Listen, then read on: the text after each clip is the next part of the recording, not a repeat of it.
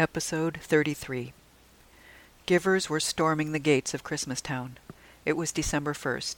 The contest winners had been announced yesterday, and the town had officially opened for move-in day. As promised, 5,000 households were admitted, a total of 24,287 people. But at least that many people had arrived already, and a large portion of them were not supposed to have come at all. At all 6 entrances, haphazardly parked cars and moving vans jammed the lanes. People streamed out of vehicles brandishing credit card statements, Molly dolls, their own children. Cops in riot gear pushed them back from the security gates. On the other side of the boundary, mobile command units, like huge, unfestive RVs, formed a final barrier. The police had made dozens of arrests already. Helicopters circled above the fray. The big ones were Christmastown security, the others media. Jackie, sad to say, had anticipated all of this. CED may have been a game, as Harry had said, but certain people had proven themselves extremely poor losers. They were the sort she had hired the wall of men to deal with. They had killed the little maple tree in the Majeskis' front yard. They'd hacked chunks of vinyl siding off the bungalow. They had clawed Molly's legs that horrible afternoon in Van Nuys and stolen her coat. Jackie had begged Harry to ensure that Christmastown was fully prepared. So, thanks to Jackie, this assault would ultimately fail. It was only a matter of time. Still, it appalled her, this outraged and groveling humanity. The CED system really did screen the wrong people out. One needed only to witness the behavior of those with the proper credentials, waiting patiently as the police cleared a path for them. They'd followed the procedures, done their duty, and now humbly claimed their reward.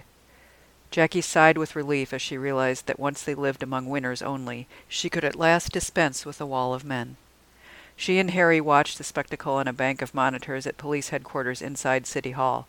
The feeds came from tiny cameras embedded in the dome, so powerful they could focus on individual faces nearly a quarter-mile beneath them. More cameras, along with microphones, swiveled above the gates and atop officers' helmets. The mics picked up the cries of the crowd. "Look at my statement from last month. I was in the 99th percentile and I've increased my giving twofold since then. There's no way I didn't make it. We've already sold our house back in Texas. Where's Molly? She'll help us. We sent her a bathing suit and she wrote a letter to us personally. She knows us." Jackie recognized Shelley Thayer waving a sheaf of statements in a cop's face. "I'm in Jackie Majeskis's giving group. She promised me 2 weeks ago that I was a shoo-in." Had she promised? Jackie tried to recall. She must have said something like, "I'm sure you'll make it," but she had said that to everyone. The purpose of giving groups was to provide support. At their final meeting before the announcement, Jackie had wanted to offer everyone hope, regardless of standing. In the end, Jackie always chose hope over truth. 2 officers placed Shelley in bright pink plastic handcuffs and escorted her into a command vehicle. Jackie nodded with sober satisfaction. The police and their guns, like the dome itself, didn't just keep the wrong people out. They shored up the hearts of those inside the dome, which were subject to softening. The crowds dispersed after a couple of days. The losers, not the official term, had exhausted their energies. They headed into the country's vast interior, or perhaps returned to their previous lives. Of course, many had already erased those lives, quitting jobs, uprooting children from their schools, and settling scores that would otherwise have remained in flux. In their hearts, Jackie thought, they had to know it was all for naught. Winners had received packets by registered mail containing computerized ID badges which would be scanned at the gate. Those without them had no hope whatsoever of getting in, yet huge numbers had come anyway, convinced they were, despite the metrics, the exception. Their quest embodied a certain nobility, that special American optimism that carried with it a belief in miracles. That optimism would pay off eventually, Jackie told herself. Christmastown, too, was officially under construction in the Upper Peninsula of Michigan. Once at peace, Christmastown basked in its own glory. The temperature was a heavenly 72 degrees every day. When the sun shone outside, the dome stayed clear, and the Christmastown sky was the actual crystal blue of the Mojave. If more than a predetermined number of clouds appeared, the dome turned the same color blue to blot them out, and an artificial sun made a timed arc across the vault. Then, whether real or simulated, the desert sky at night presented the greatest planetarium show on Earth. In those early days, the winners spent most of their time outdoors, simply marveling. Jackie passed them on the multipurpose trail that looped through town. She had taken up running again. Pastor Mike, heading toward her on his bicycle, dinged his bell and waved. Jackie waved back, her pace quickening with a certain pride. She felt like the fisherman who'd landed the big one. She had worried Mike would disapprove of CED as a form of works righteousness, but as it had turned out, Mike could not resist a competition. His urge to win was so strong he had even forgiven Jackie for interfering with his attempt to heal Molly. He had shown up at every giving group meeting, calculator in hand, and never even mentioned that Jackie had stopped coming to church. Truth be told, she had not yet made it to his new church in Christmastown either. She simply had too much to do. Well, there was another reason. Now that she actually lived here in Christmastown, Mike's promises of heaven had come to seem a little paltry. Heaven represented an end, a vague, pale place where untroubled people did nothing but worship God. Whereas Christmastown, Jackie had to think, was a beginning. Thousands of people, their character honed by the unflinching fires of consumer capitalism, had joined together in one inspiring place. Who knew what this new, superior civilization might accomplish? The winners might cure cancer. They might solve world hunger or invent an entirely new form of music. They could build a rocket ship and reach the stars. By contrast, heaven looked, well, like people sitting on their asses smiling. Or like death.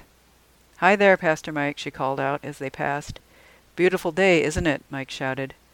Like all the winners, he always tacked on that "isn't it?" at the end. The tick reflected amazement bordering on disbelief. Can every day really be this beautiful? The winners asked themselves. Or, perhaps more to the point, will I always be here to say beautiful day? The answer to both questions was yes, provided, of course, that they remained givers in good standing. Coming to Christmastown did not mean leaving the requirements of CED behind, far from it, but maintaining their status would present no problem for the winners, who were here because they loved giving above all. For them, not giving would have been like not breathing.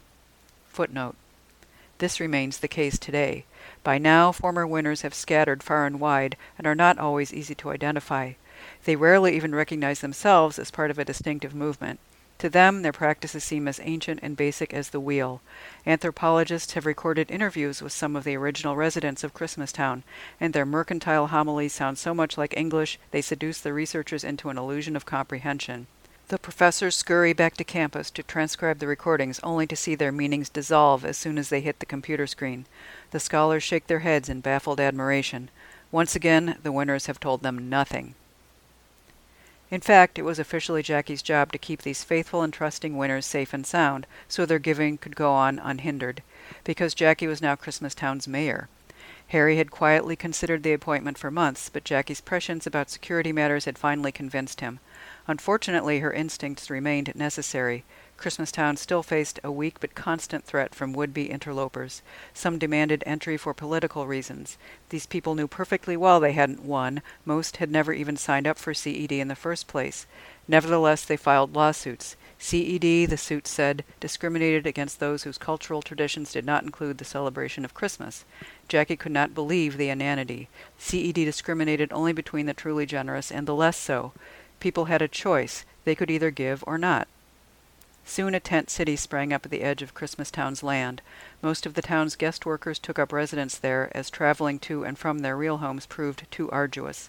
Primarily landscapers and nannies, they carried ID cards with chips that alerted the authorities if they stayed inside the dome after their shifts ended.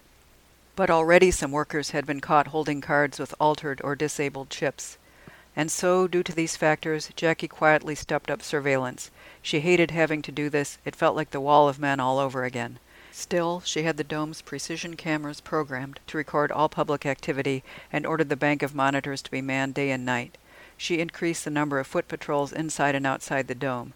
She authorized security personnel to stop anyone who looked suspicious and demand, in the nicest possible tone, identification.